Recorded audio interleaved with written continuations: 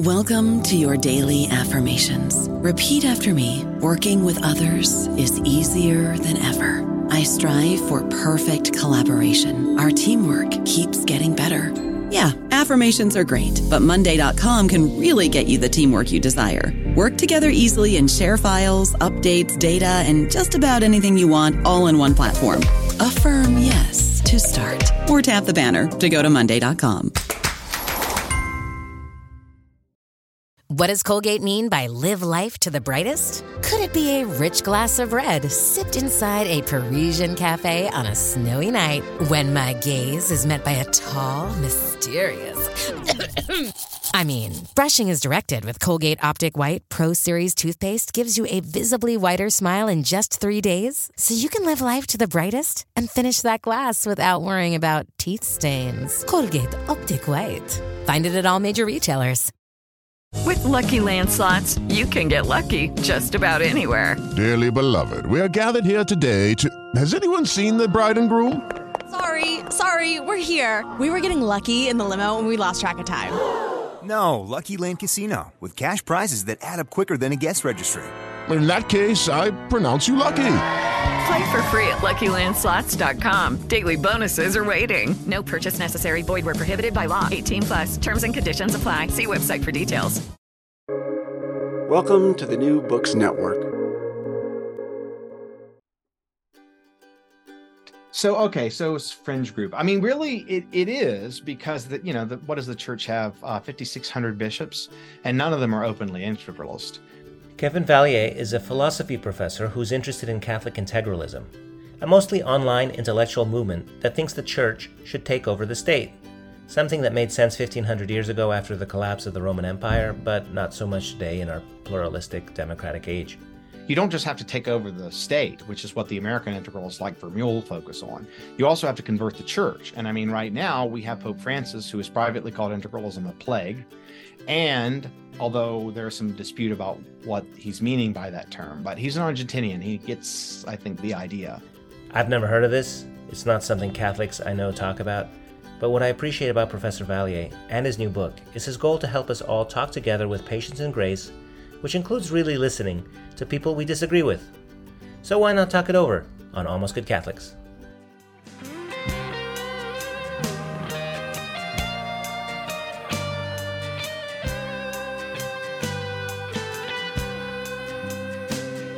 Welcome to Almost Good Catholics, a conversation about theology and apologetics, about religion and culture. I'm your host, Chris Odinius, and I get to ask interesting people who've thought about the big questions to share their conclusions, to explain what we know, how we know it, why we think we know it. I hope this dialogue may help us approach the truth and have a really great time doing it. If you'd like to join the conversation, please email almostgoodcatholics@gmail.com. Kevin Vallier is Associate Professor of Philosophy at Bowling Green State University in Ohio, where he directs their program in philosophy, politics, economics, and law. Vallier's interests lie primarily in political philosophy, ethics, religion and politics, political economy, trust, and political polarization. Those things are especially important at this time, especially here in the United States as we gear up for another presidential election. Professor Vallier is the author of 4 monographs, 5 edited volumes, and over 50 peer-reviewed book chapters and journal articles. Today, we're talking about his most recent book, All the Kingdoms of the World, on radical religious alternatives to liberalism. It'll be on sale September 1st, 2023 from Oxford University Press. We're recording this in July, but I hope to release it on the last day of August. Kevin Vallier traces the Roman Catholic anti-liberalism movement known as integralism as a core case study. He zooms in there, but then he zooms out to talk about faith-infused liberal movements around the world in general. This is an extremely interesting topic, but what I like especially is that Vallier's goal is to turn down the heat in our political discourse and provide a framework for liberals and their radical critics to have a productive conversation rather than conflict. So welcome, Professor Vallier. Thanks so much for having me on. I'm glad to be here. I was trying to think of a joke for you about Catholic conspiracy theories, but I couldn't find one. So I'm going back to an old Jewish joke that I heard as a child, which is there's two guys sitting. One of them is reading the Protocols of the Elders of Zion, and the other guy says, "How can you read that garbage? That is a anti-Semitic conspiracy theory." And the other fellow says, I know, but when I read this, I feel so powerful." I see the joke and I see I see why you're leading. But before we talk about integralism, if I'm even pronouncing that correctly, integralism? And there's no standard pronunciation. I say integralism, but others say Integralism. integralism. It just doesn't really matter. I'm thinking of it relating to the word integrate. So integralism seems anyway. All right. So integralism. But before we talk about that, you begin your book by describing yourself as a Christian and a liberal. I think, right. Please tell us what kind of Christian and what kind of liberal, and what are your commitments here as you begin this adventure? So I was raised a Christian, but I was a Methodist who became a Baptist. And then, it was the early 90s in the South. And so I became an atheist because, that was the cool way to react to six-day creationism and all that sort of thing. But when I came back to the church as an adult, I became Lutheran. And then 4 years ago, I became Eastern Orthodox. Oh, wow. So it's been a journey. And I've thought a lot about the changes. So I wrestled a lot with my faith, trying to think it through. But I'm a pretty traditional Eastern Orthodox Christian theologically. And so with respect to Catholics, I'm one of the, so I guess minority Orthodox likes to stress continuities rather than differences. And so I actually think our disagreements are probably not enormous, mostly confined to papal primacy and the degree of it. So I'm about as sympathetic to Catholicism as I think Eastern Orthodox person could be. As for liberalism, there's kind of two, maybe three senses which I'm a liberal. So I take liberalism to be a political tradition that stresses the importance of four different values in shaping government and how social institutions should operate. I don't see liberalism as primarily a theory of the good life or the theory of the ultimate purpose of the human being. Liberalism is a theory about what government and other institutions ought to do and the values that should govern those institutions. And those four values are these. The first is the sort of natural freedom of the individual. That is, no one's naturally the subject of anyone else. This isn't the kind of possessive individualism where people have the right to do whatever they want. The moral law, the natural law indeed applies to them. But the authority of persons over other persons is something that has to be constructed either by God or by us together through a kind of social compact. I think we're also natural equals, not in the sense that we have equal abilities, but that we have equal authority over one another if we have any at all. Whatever rights we have them all the same, and we should be treated equally before the law. The other two commitments are toleration and the harmony of interests. So, a commitment to toleration is, I think, an understanding that reasoning through a variety of different issues in political philosophy and moral philosophy and religion are very, very, very difficult for even very honest people to do well. And people can end up in lots of different places. And it's important for that reason, I think, to tolerate each individual's free exercise or group free exercise of reason and lived experience. And so that means, we try to avoid religious and moral coercion where we can, not so much because we think there's nothing that's right or wrong, but simply out of sort of respect or honor for their own reason, the divine thing in them. And finally, the doctrine of the harmony of interests, which I find in the liberal tradition, but it's not the most dominant thread, but it's the idea that society is not inherently a conflict. It's not inherently a race between some groups and others. We reject class conflict, we reject racial conflict, gender conflict, religious conflict, economic conflict. We think that ultimately society can be shaped so that people can get along, not perfectly by any means, but in a way that can be mutually beneficial in the main. And I'm a liberal very broadly. I'm a liberal in that I believe in the political values of freedom, equality, toleration, and the harmony of interests. That's a very succinct answer, and I'm very pleasantly surprised. I think we're pretty much the same. We have tremendous kinship with our Eastern Orthodox brothers, and as you know, there's Eastern Orthodox Catholics also who have the same liturgy, but have the communion with the Pope. And it's just all over the place. I run into Catholics who are doing the Byzantine tradition, or Ukrainian Catholics, or that sort of thing. So I understand exactly where you're coming from, and likewise, I share your view of classical liberalism. I'm very interested in equality of opportunity rather than equality of outcome. I'm very interested in the equal dignity of all people, and their God-given value and so on. Things that the 18th century framers of this country have planted in us all, right? But Yeah. but there's not everybody is like us. No. And there's this whole group of integralists, and you sort of answered this.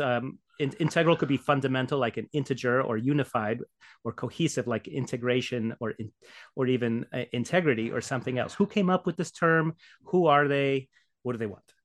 Well, so let's back up and do a little bit of history, which is one of the ways I began the book. After the fall of the western half of the Roman Empire, states, there was no powerful nation state in Western Europe for centuries. And one of the results of this was that the Catholic Church expanded to perform many of the services and provide many of the same goods that the Roman Empire had. So, dioceses were originally Roman imperial jurisdictions. The Pontifex Maximus was the title of Caesar, not the Pope. Not that the Catholic Church was stealing any of this, but actually just by necessity in terms of providing, again, certain basic goods and services in terms of law, marriage, all kinds of different things. So what started to happen was that the church would look at itself and its practice, which is very different from the East, and say, okay, well, what does God really want? I mean, what is the relationship between, say, what the church is doing on the one hand and what sort of the secular courts or the secular arm of society is supposed to be doing? And the theory that developed, I think, that really became mature in the 11th, 12th, 13th centuries and lasted, I think, through the 19th century, is this doctrine of integralism, but it wasn't called that for a long time. It wasn't even called that until the 20th century, because there wasn't a main contrast. And here's roughly the thought. Look, God ordains the state and the church for the ultimate good of the human person. The state is devoted primarily to the earthly common good of the human community, and the church is devoted to the sort of spiritual common good of the human community, both in this life and the next. But the church's end is nobler because it has to do with greater things of greater importance. And so that suggests that Can I interrupt you for context? We're still talking about the Roman Empire has fallen. Yes. Total chaos rules the world. It turns out these bishops who are in place know how to read and understand what a law is. Yeah. So we're still like, it is the year 500, Gregory the Great, that sort of thing. Yeah. Well, we're getting down even to the 11th century, which I'm explaining how this self-conception sort of came to be between, say, around the 4th century down to the 11th. Okay, so we now have kings, right? We have kings. We have a Holy Roman Emperor. Yes. Okay. And so now there's this question, which is, the church has this whole legal system, right? The canon law system, and it has all these canonical courts. And in many cases, it was performing all kinds of normal secular functions. And in many cases, it had uniquely religious functions, for instance, to judge heresy, apostasy, to punish sin, and so on. And in many cases, particularly as states got larger, it was going there, 10th, 11th, 12th centuries, it made sense for the church to call on the state to help enforce its law, or rather, at least to back its law in some broad sense. And the reason for that was that states were actually powerful enough to do something, particularly the rising French state of that time. Mm-hmm. And so the way that the church began to think of its role is that in some cases, say if they excommunicated a heretic, the heretic was considered, a social danger, a public enemy, that, if they didn't repent after a year, that the state would imprison them and maybe execute them after a proper trial. And so the idea here was that the state would sort of back the church's authority and help the church achieve its mission. Say that would help ban books. Like St. Louis actually burned like 20,000 Talmuds. He was a great king in lots of ways, but that's just an example of the way that he followed through with what the church asked of him. So here's the thought. The church has this sort of nobler aim. It sometimes needs the state's help. It's not the boss of the state entirely because God has ordained the state directly to do what it does. Infidel kings, for instance, have God's authority to rule over their own people. So then there was this question, which is, okay, well, the church is like the state superior, sort of.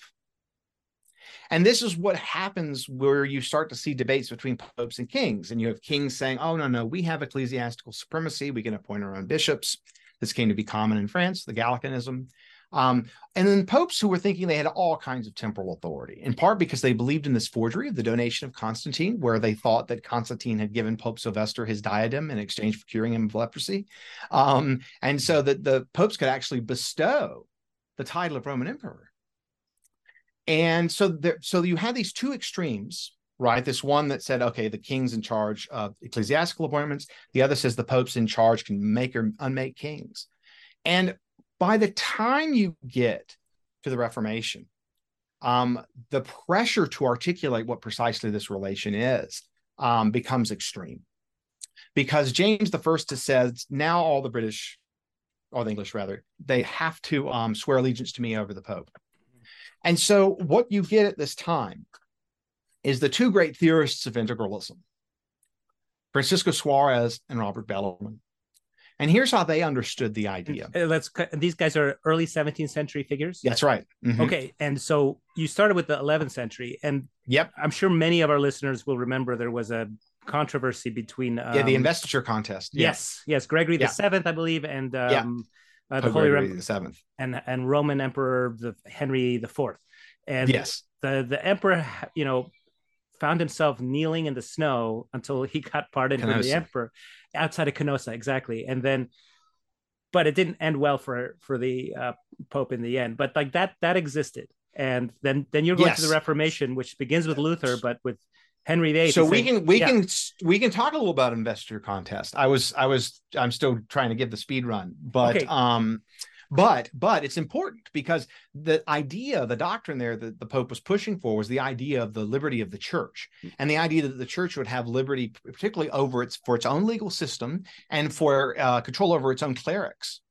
And this actually became, an issue much later in the early 14th century with Philip the Fair and Boniface VIII, and Philip the Fair trying to say tax clerics or try clerics in his own courts. So in very many cases, what's going on is this question about these two competing legal systems and what their relationship was. These two competing, polities, if you'll allow it. So in the 12th century, the 13th century, that starts to become pretty clear what the ideal is. And then, of course, when you have the Avignon papacy and the breakdown of having more than one pope, or rather, that's the breakdown, rather. Is having more than one pope. That becomes harder to institutionalize, but it nonetheless remains, the sort of mainline position.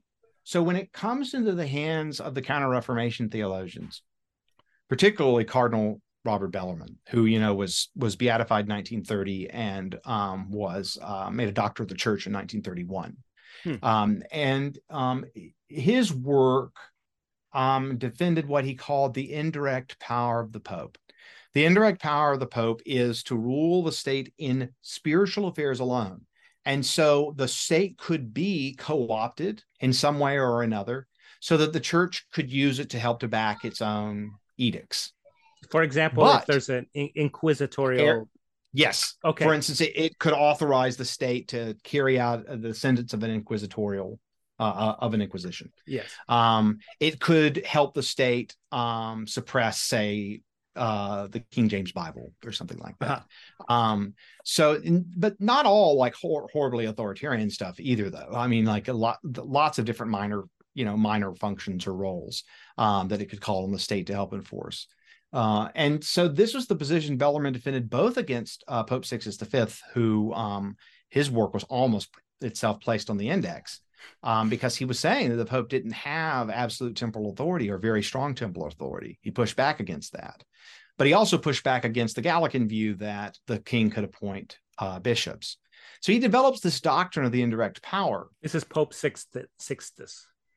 Yes, Pope Sixtus V, I believe. Is that the same guy from the Sistine Chapters? Is a different guy? It might be. It actually might be, but that's worth looking up. I should know that.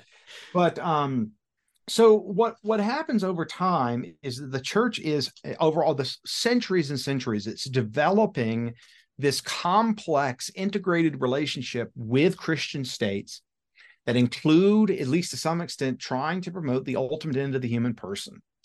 And it sees that its sovereignty isn't total over the state, because some of that comes from God, but also it has to have some kind of superiority, or else the state can kind of do whatever it wanted with Christians, get away with whatever it wanted to get away with. And so what you see in effect is the development of this doctrine of integration between church and state, where the church has a kind of limited sovereignty. That's integralism, as I understand it. That's the ideal. Now, integralists will say lots of other things about politics, but what makes them different from, say, other Catholic natural law theorists and traditionalists is their belief in this ideal, that there's this sort of ideal relationship between church and state, and that it's one of integration of this kind, where the superiority of the church is officially recognized in the law. And that makes perfect sense if you have a Christian kingdom. If you're King Henry and you call yourself defender of the faith, or King Francis or King Charles. Yeah. It makes a lot less sense to me in a pluralistic nation of immigrants like the kind we have here. Yes, but what I wanted to give your readers a sense of is how the church was thinking of itself over the centuries politically and legally, and its relationship to the state. Because if you look at the way that the church developed, the development of this doctrine makes perfect sense, right? Yeah. You face these hard theological constraints. The one is God appoints the state directly to do certain important things. On the other hand, the church has this nobler authority. It has all authority on heaven and earth is given to it. And so you have to kind of reconcile these things and how they fit together. And so it's no surprise that, for instance, when the French revolutionaries and the Napoleonic Wars, all these things are ravaging Europe, that are, gradually reducing the Pope's lands and titles and freedom, that in the 19th century, this doctrine was in certain respects implicitly reaffirmed. Yeah. It was never expressly dogmatically defined, but it wasn't. I think in practice, if you read, say, Pope Pius IX, you read Pope Leo XIII, it's clearly what they think is the sort of ideal political arrangement. But they're afraid if they insist too much, it might fall apart. Yes. And so, like, I can think of that big painting where Napoleon is being crowned by the Pope, and instead of having it, he just takes that crown from the Pope and puts it on his own head, the laurels, and then he puts one on Josephine's head. This goes back to Charlemagne. Actually, there being confusion over where his authority came from. Right. So I just wanted to give your listeners a sense of, like, well, why is this what is this doctrine? Where did it come from? And why did it ever make sense? Mm-hmm. And that's why. That's the story, in brief. So what starts to happen in the 19th century is you have a variety of very conservative, very anti-liberal popes that wrote a great deal on the topic. And particularly, following Vatican I and the sort of the definition of a very strong role for the Pope, right? Not just in terms of papal infallibility, which wasn't made up then, but was dogmatized. That, and also the Pope's universal jurisdiction over all bishops. And so you come out of the late 19th century with this very, very, very strong affirmation of papal authority in a world where the Pope had almost no political authority outside of very Catholic countries. And even there, that authority wasn't of the sort that existed, say, in 13th century France. It was more moral. I don't remember. I wish I should know this myself. Are there papal states in the 19th century that they vanished with the unification of Italy? Yes, I believe so. Okay. But yeah, there are papal states well into the 19th century, but I forget exactly when they ended. Okay. Which is, again, something I should know right off. But Me too. The thing that is important about the pluralistic context is that it was pluralism that was, for practical purposes, making integralism infeasible. Right? Like, it didn't even matter if integralism was true. You just couldn't implement it because there were, say, too many Protestants. Yeah. So one thing that's critical to integralism is the idea that baptism makes one a citizen of the church. That's, of course, that's scripture, that's tradition, but that in virtue of becoming a citizen of the church, you acquired certain legal liabilities.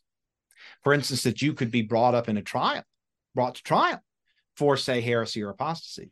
And so in principle, Protestants are canonical criminals. Now, maybe they're invincibly ignorant, and so they won't be convicted. But this was even a possible legal status for Protestants into the 1917 Code of Canon Law. Yeah. So you could have the prosecution of a Protestant in principle, even into the 20th century, in principle, right? Because you didn't replace the 17 code until 1983. But obviously Vatican II is setting that aside, and it's not actionable really. And so in a certain sense stops mattering precisely just because of the Reformation just making it impossible, because, Protestants were under the ecclesiastical authority in virtue of their baptisms, but actually making that authority effective didn't work.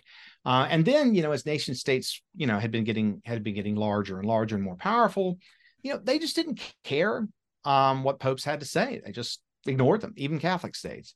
And so this arrangement that had existed in a world of Western European weak states with a pope that was very powerful, as opposed to the East, where you had many powerful bishops, but one sovereign state that was effective for, from the 4th century all the way down through the 14th. So very, very different in arrangement in other parts of Christendom, but that made sense for the place and time that it was. And the more pluralism you get, the less relevant and effective integralism becomes, down until the Second Vatican Council, where many in the church decide that they're going to set aside this doctrine altogether. So, for instance, when Jacques Maritain and John Courtney Murray are writing on this topic, they're well aware of the indirect power. In fact, Maritain has a kind of integralist book that he wrote early on, The Primacy of the Spiritual, where he talks about the indirect power. Murray talks about this in a number of his articles. He doesn't call it the indirect power, will often call it, oddly, the first view, rather than the second view. But they both knew exactly what was going on. They both knew, even if this doctrine is new to your listeners, at the time, the early 20th century, everybody knew what it was. They all knew what was going on. And there are a variety of factions at the Second Vatican Council who, when they came together to produce Dignitatis Humanae, took different things away from it.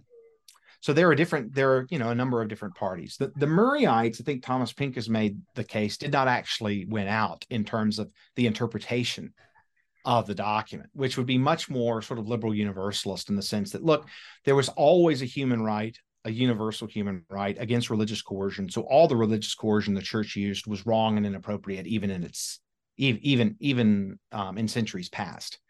Maritain's view that you get in The Man and the State, and that proves very influential, and I think is very influential with Paul VI. Paul VI is Maritanian. That maybe that had been appropriate in the sort of sacral or sacred age. But that the underlying logic of civilization had changed such that now that we live in sort of pluralistic conditions, we can have a regime that's based on natural law, the dignity of the person. But the underlying logic of modern civilization simply doesn't allow for integralism anymore. And so this is something that we should set aside, And I think it was the Maritanians who carried the day in the understanding of Dignitatis Humanae, although the church was so concerned to be part of the post-World War II order that there'd been a lot of actually almost internal diplomatic pressure that it be able to be seen as on board with the UN Declaration of Human Rights. And that the Catholics had been involved to some extent. I think Maritain's status there is disputed somewhat. He was involved in some way or another. But the thought was, oh, look, no, we're for universal religious freedom now. We're for, there were questions before, we understand that. But look, we're totally on board with the human rights, the order of human rights. And so I think that led many in the church to say, well, of course, they end up functionally having Murray's view, the sort of standard liberal view. I think that's the starting point for the layperson who has no idea what the integralists are up to. Yes, that's where we assume everybody lands, but you're saying that is not the case. Well, I'm going to tell. It's not the case for a certain way of looking at Dignitatis Humanae, which tells us where integralism came back from. Because for a while after the council, it became most of the province of like Society of St. Pius X. And they saw, look, Dignitatis Humanae, they read in a liberal way and they rejected it. And so for decades, if you were for religious liberty, if you were against sort of full religious liberty, you were against the council. And if you wanted to be against full religious liberty, you had to be against the council. Until about 15 years ago, where a very good philosopher and traditionalist Catholic, Thomas Pink at King's College London, started to develop an alternative interpretation of Dignitatis Humanae. one that would sort of catch fire online, particularly actually through his very widely read pieces on academia.edu of all places. Okay. And so Pink makes the following case based on reading the sort of commentary within the church on the various documents, like the drafting of Dignitatis Humanae. He argues that effectively what Dignitatis Humanae is about, when it declares a universal right of religious freedom, that's the right of the individual and groups against the state alone. It's not about, say, a right of religious coercion against the church. It's only talking about the state, because as the documents with the council show, they couldn't agree on what the powers of the individual were against the church. They would never have agreed. And so they just left it off the table. So Dignitatis Humanae, he says, is only about the state. And he does say, look, there are these Maritanians there who, even if they sort of trended in a liberal direction, they understood that, say, integralism may have been appropriate at some point in the past. And so he argues, there wasn't here an in principle adoption of religious liberty in every context, right? It would be crazy for there to be total religious liberty against the church. Then comes the next step in his interpretation. And this is where I think people get off the boat pretty quickly, but it's an interesting move. Suppose the church wanted to reauthorize a state to serve as its secular arm. Just imagine, maybe Malta or something says, hey, we want to start, helping enforce or at least backing canon law. Okay. Pink says, look, the church could change policy, but there's nothing in principle to prevent that, because that's a power of the church. It's the power of the church to authorize the state to use religious coercion, because Dignitatis Humanae wasn't about the church. Now, most people will say, yeah, but it was about the state. The church can't authorize the state to do that. It would violate the dignity of the person. So they just reason in the other direction. They say, well, look, there's a right of religious freedom against the state, so the church can't authorize the state to use religious coercion. Whereas Pink reasoned in the other direction. He says, if we're going to make Dignitatis Humanae continuous with Catholic tradition, including Pope Leo XIII, we have to make the argument that the church could, in principle, authorize states to help it perform its function. And so he doesn't advocate that the church go back to this. He just says that Dignitatis Humanae was not a matter of religious principle in the sense that it departed from what came before, but rather that the church changed its policy, but it could change its mind again. I don't know about you, but I'm very busy and I don't have a lot of time to cook. That's why I subscribe to Factor. Eating better is easy with Factor's delicious, ready-to-eat meals. Every fresh, never frozen meal is chef-crafted, dietitian approved, and ready to go in just 2 minutes. You'll have over 35 different options to choose from every week, including Calorie Smart, Protein Plus, and Keto. These are 2-minute meals. Factor meals are ready to eat and heat, so there's no prepping, cooking, or cleanup needed. They're flexible for your schedule. Get as much or as little as you need by choosing your meals every week. Factor is the perfect solution if you're looking for fast, premium options with no cooking required. Sign up and save. We've done the math, and this is important. Factor is less expensive than takeout, and every meal is dietitian approved to be nutritious and delicious. Head to factormeals.com/NBN50 and use code NBN50 to get 50% off. That's code NBN50 at factormeals.com/NBN50 to get 50% off. I don't see how he makes the leap from a monarchy in Christendom where a bishop or a pope crowns a king, right? Or like the other examples you have, like all around the world, somewhere the monarch gets his authority from heaven, from the will of heaven, to something like a republic in the 20th century, where clearly the government gets its authority from the consent of the governed, right? There is a break there. And how do they say, no, it's still the same deal, rather than in the 21st century, no state gets its power from the church in any of its constitutional documents or principles? So this is really interesting because it turns out that even the Bellarmine and Suarez were open to the idea of having a democracy. They were willing to allow that secular power could come from below. For instance, that God, by making people free and rational, they could come together and agree on a social compact. It's crazy to say this, but it's true. Suarez was a social contract theorist and an integralist at the same time. The problem is the authority of the church, which we know must come directly from God. And so the rulers of the church can, at least in principle, transfer their authority to a monarch, to a republic, to a democracy. And Leo the 13th, I think, is an integralist, and it says, look, you can have democracy on secular affairs.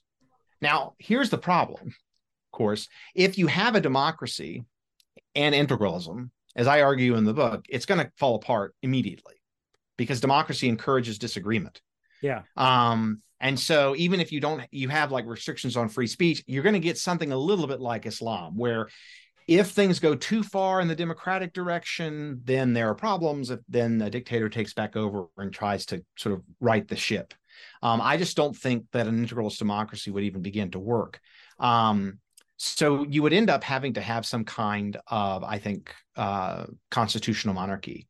And then, of course, you're going to run into all the problems that come up with constitutional monarchy. But in principle, you could have an integralist democracy. So you could acknowledge the consent of the governed, let's say, over secular affairs, but deny it on spiritual affairs. Because, of course, Christians have to deny it on spiritual affairs unless we want to be Protestants.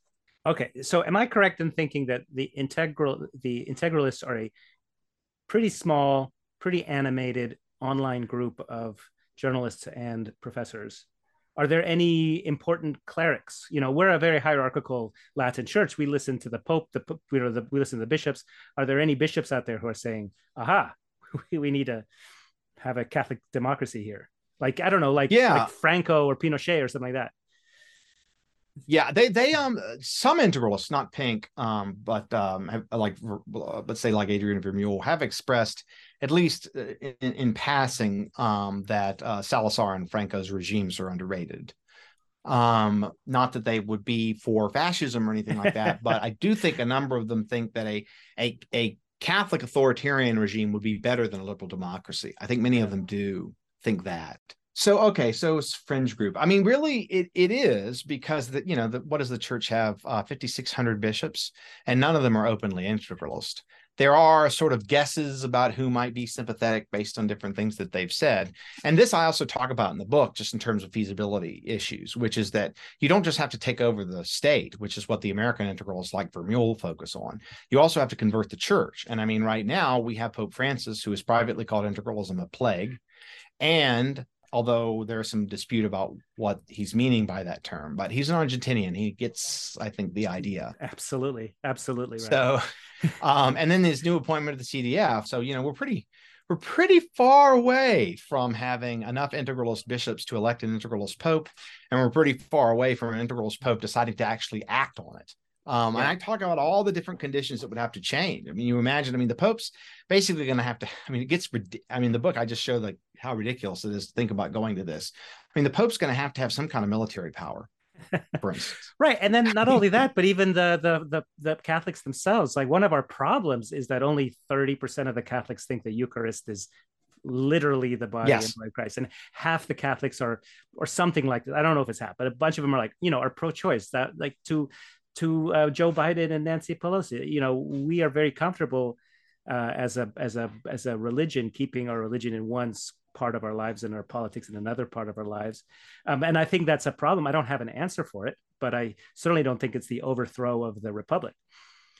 Yeah. So, the interesting thing is the difference between the British integralists that were really getting started 15 years ago, and then the American integralists who've really been going kind of full tilt since Trump was elected. The British integralists, I've talked to them all. I get along with them all well. And their view is like, we're not trying to take over the government. This is not anything we're interested in. We don't care about American politics. We want a Catholic revival. We just think that part of the need for a Catholic revival is for the church to take itself seriously as a polity and to actually start holding people accountable for sin and punishing them. And so their view is the only way the church can revive is if it takes itself seriously as a polity. Now, of course, I think they take that thought way too far. But I get it, right? Yeah. And so, if you talk to Pink or Alan Phimister or Father Thomas Crean, they've just said to me, look, we've got to have a Catholic society before we can even have this discussion. But Vermeulen and the American Integralists just have a different theory of social change. They're very influenced by a common kind of picture of elite-led social change on the right, which is that the left, the wokesters on the left, they kind of control things from the top down, and that people on the right might as well too, and that people on, the masses will tend to conform to where they're led. And so it's just a matter of having a progressive elite or some kind of alternative elite, being some kind of regime change. That's such a good observation. I feel like this is the matter of the pendulum swinging this way, swinging that way. Yeah. And that this might be a reaction to all the woke ideologies that come down with this sort of like, I've got all the answers, we've got all the answers. Yeah. If you don't subscribe to this, then, well, I don't even want to know what language to use, but, some kind of Stalinist or, absolute, morally corrupt. You're morally corrupt in an absolutist way. And one of the, you're fighting fire with fire, but we all know that the best way to fight fire is not fire, it's water. Yeah. Right. So why did they come up? And another very clever thing you write is that this is appealing to young Catholic conservatives who sort of feel sold out by the previous generation. And there's you call it a 200 proof political Catholicism. But if you try to drink anything that's 200 proof, you wouldn't like it. Even something that's 80 proof, you want to add a little water to it. Before you drink. Yeah. So, I mean, the sort of my broader research program in terms of a kind of trust-based liberalism, focusing on depolarization and building trust in institutions, has been this idea that, we not only need certain institutional ways of trying to address the polarization and disaffection and alienation that we see, but we also have to have an intellectual task, which is to answer the ideologies that flow from these kinds of positions. Liberalism tends to do best when institutions and people are pretty trusting and polarization is lower, even with lots of underlying diversity. And what happens when you get a huge amount of diversity and then particularly polarization on top of it, is that people start to see the other side as the enemy and no longer as merely an adversary where, look, if they win an election, it's not the end of the world. Now, if they win an election, it is the end of the world. We're pretty much told that every single election cycle. And so what you've got on the left, for instance, is a whole variety of elites that have never interacted with a real person of faith in their lives, or if they have, it's been unknowingly and briefly. And they think anyone who doesn't hold the current positions on sort of the LGBT issues could only disagree because they're morally corrupt, even though current views on trans issues are like a decade old in certain respects. It's this weird way of casting all of these people, almost all of humanity, for almost all of human history, as just totally morally benighted. It's such a good, that's such a good point. Because you also, in your book, you talk about many other cases, not just here in the United States, not just here in the Roman Catholic Church, but in India, the Hindu movement, or the revival of the Russian Orthodox Church and Putin's hyper-nationalist thing. So we're in a polarized age, which everybody knows. But what's going on globally is, and my broader story about this is that, look, for like all of human history, our natural spiritual and political impulses are there, they're expressed, and many times they're mixed together and nobody thinks anything about it. Or they dispute about how to mix the spiritual and the political. Like, is it going to be Islam? Is it going to be Christianity? But there's no one really saying that, like, let's just like totally separate them in life. Not just let's not have an established church, but like let's separate them like in life. Liberals and socialists are saying this in like the 18th and 19th century, but it's pretty much confined to Western Europe. It's like nowhere else is that true. It's the 20th century where these secularizing movements, the more sort of moderate liberal type and the more aggressive and violent socialist type, actually starts to take root around the globe. And so the 20th century was just very, very weird when it came to the relationship between faith and politics globally. And I think it's no surprise that with the collapse of socialism that we're seeing the revival of these movements all over the world. So it's not just Russia, the Confucian revival in China, which she has slowed down, I think, a good bit, but we'll see what happens with the next president. Obviously, the Hindu movement, I've been studying it a lot over the last month or two because it's very different than integralism, Confucianism, Islam, because there's not a coherent a very sort of coherent laid down system, theological system, and sacred texts in the same way there are in those other faiths.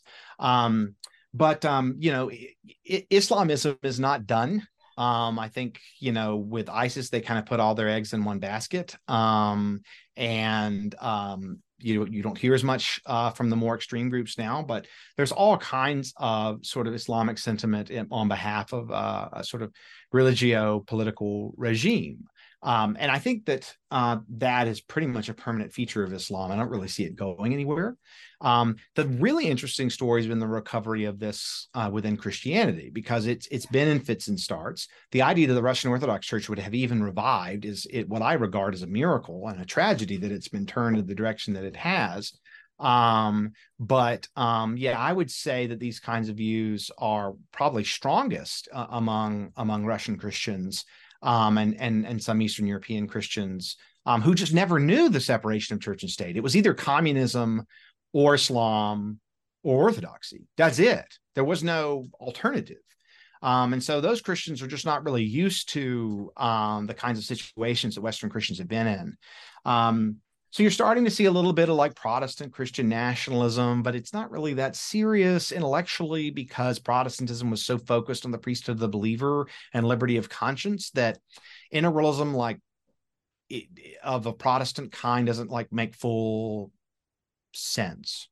All right. So what's the play? I know that, let's say I'm living in 1978 Iran, and I'm really disaffected with the decadent Shah and his Western looking blah, blah, blah. And what I really want is a pure theocracy. I'm going to make some audio tapes. I'm going to get my friends together in a pickup truck with some AK-47s. There's nobody in America, not Professor Pink, not none of these guys are like, okay, what we need is more machine guns and let's go. Yeah.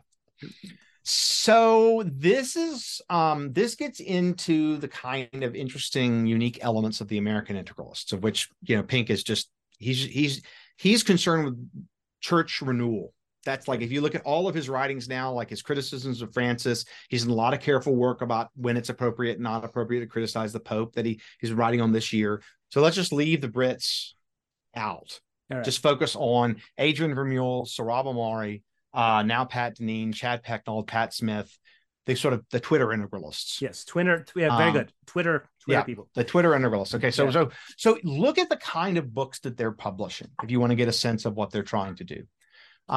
You've got Vermeule's Common Good Constitutionalism. This is sort of his new judicial philosophy, and I think it's what's interesting about that book, which I've read twice, and I think pretty carefully each time, is that on the one hand, he is suggesting that judges interpret the Constitution in light of a kind of robust conception of the common good.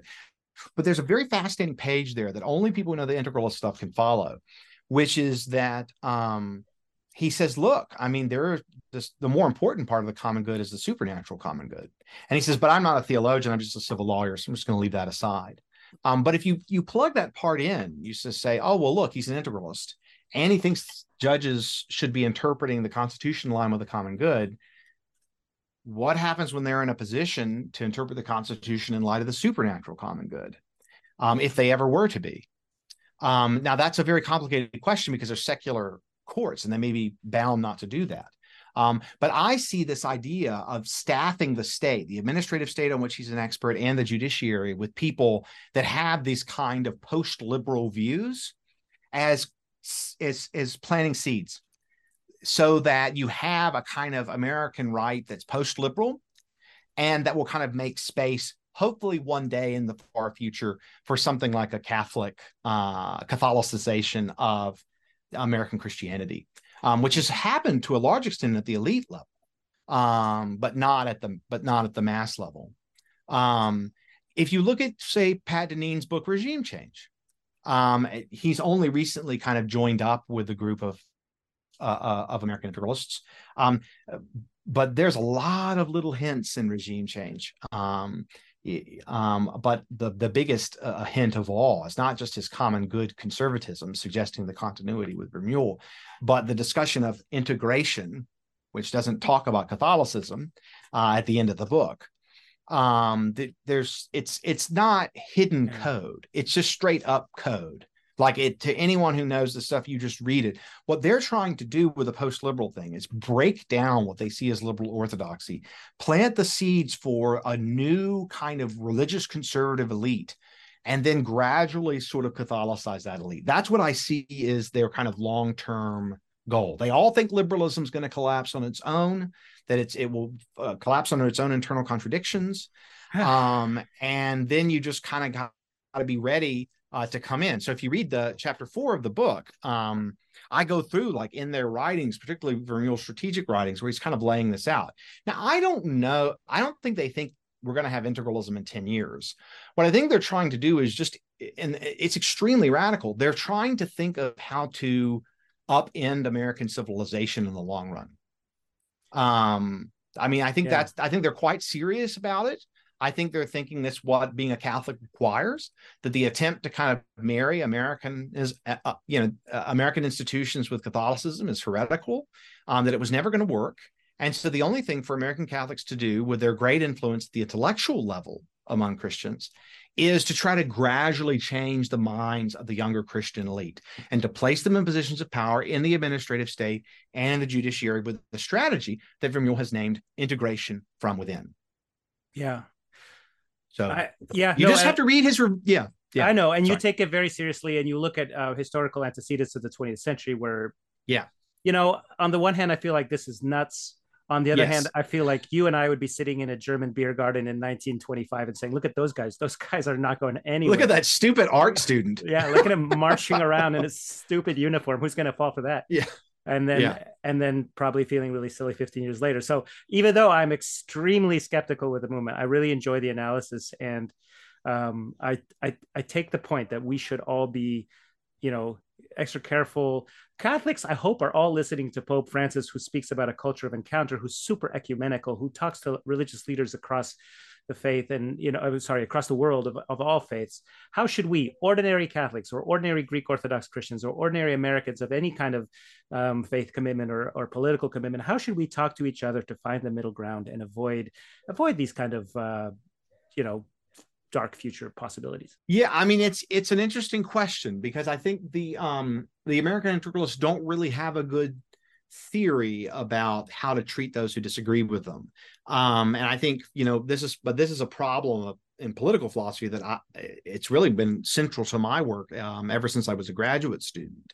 I won't go into all the details, but I think basically their view is this: all there are religions, and they ultimately govern and structure civilizations. And there's a liberal religion, and it structures liberal civilization. And all there ultimately are friend and enemy ideologies. So there's nothing like neutrality. There's no fairness between doctrines. There's no ultimate cooperation. There's just the true religion and false religion. And there's just a plain contest between them. It's an extremely conflictual worldview, one that's antithetical to my own faith and my own politics, and that I was heavily indebted to Carl Schmitt in his at least pre-Nazi writings before he became the crown jurist of the Third Reich in any case. And Carl Schmitt, who says that war is the extension of politics. Yes. Yeah. And Foucault says it's politics, so, Clausewitz says war is politics by other means. And then they say politics is war by other means. Yeah. That's right. I said it backwards. Yes. Thank you. Oh, it's yeah. I have a, like we said, I got about 6 or 7 minutes. What are the important things that I did not ask that you really want people to know? So, first the book called The Kingdoms of the World. You should totally buy it and check it out. It's going to be about $20, $21 on Oxford's website. So I think it's well within the reach of a lot of people. I also think that people will find a little bit about the structure interesting.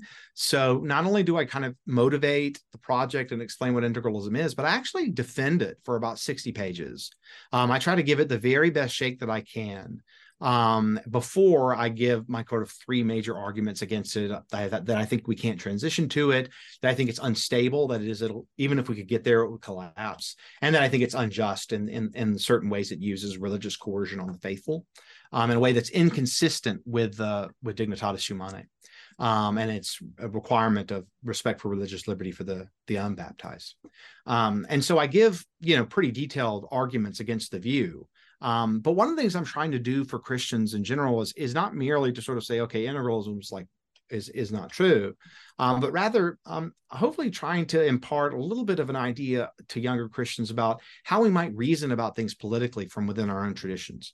I really want people to read the book and get a sense for what political theology can be. Instead of just tweets and blogs and fights and meltdowns on Catholic Twitter, we can actually have like a really rich discussion, because I do think that one of the results of trust and lower trust and high polarization in the United States is that Christians have a call to rethink their politics kind of from the ground up. And we have the opportunity to do this in digital spaces, but that it requires care. And so what I'm trying to do is to show people, look, we can take this really outlier view, and it has a certain kind of internal elegance and simplicity that enables one to defend it. But the key is learning to reason about these issues dispassionately and carefully. And so that's why I've structured the book in the way that I have. And so that's what readers, I think, will find interesting, is not just a criticism of integralism, but a defense of it before I criticize it. And then the final point, which is that I do extend it to other anti-liberal religious ideologies and other faiths. I focus entirely on Sunni Islam, contemporary Sunni Islamic thought, and contemporary Confucian anti-liberal thought. But I think the framework can be expanded to other movements as I explore them. So I think a lot of people will find that element interesting as well. And at the very end, I propose a way of kind of reconciling religious anti-liberals to a certain kind of highly federalist liberalism. I even float the idea at the end of integralist charter cities, which was kind of a fun way to end. But in general, that's what I want to give the church. What I want to give the church is tools to try to think through our political theology, and not let it be dictated to us by either side of American politics. That's excellent. That's valuable. I hope people learn from you and learn how to talk to each other with grace and patience and love, and to find all the places where we are strongest together and to disagree gently, right? Yeah.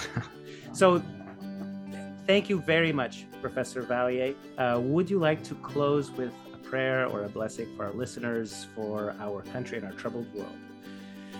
Sure. Well, in the name of the Father, and of the Son, and of the Holy Spirit, amen.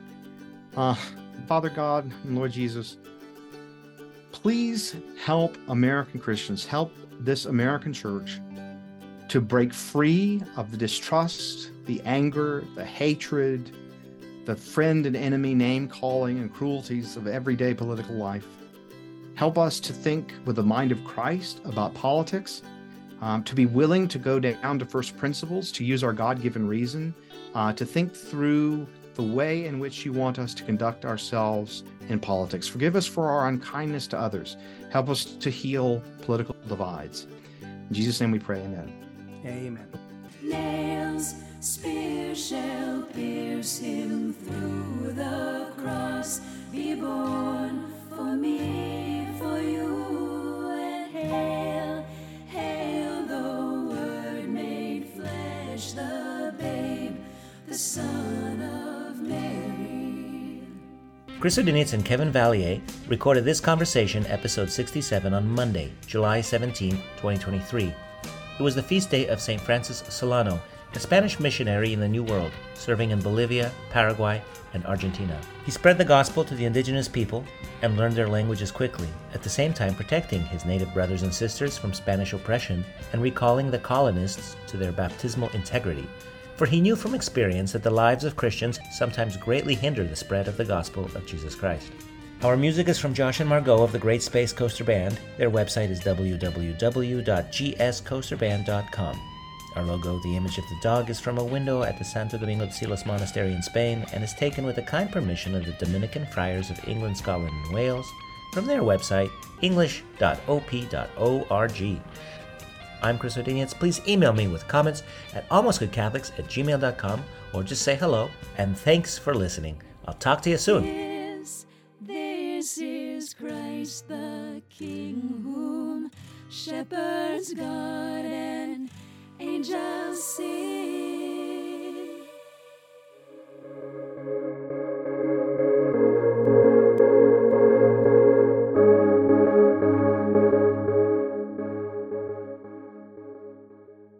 Hello, it is Ryan, and we could all use an extra bright spot in our day, couldn't we? Just to make up for things like sitting in traffic, doing the dishes, counting your steps, you know, all the mundane stuff. That is why I'm such a big fan of Chumba Casino. Chumba Casino has all your favorite social casino-style games that you can play for free anytime, anywhere with daily bonuses. That should brighten your day a little.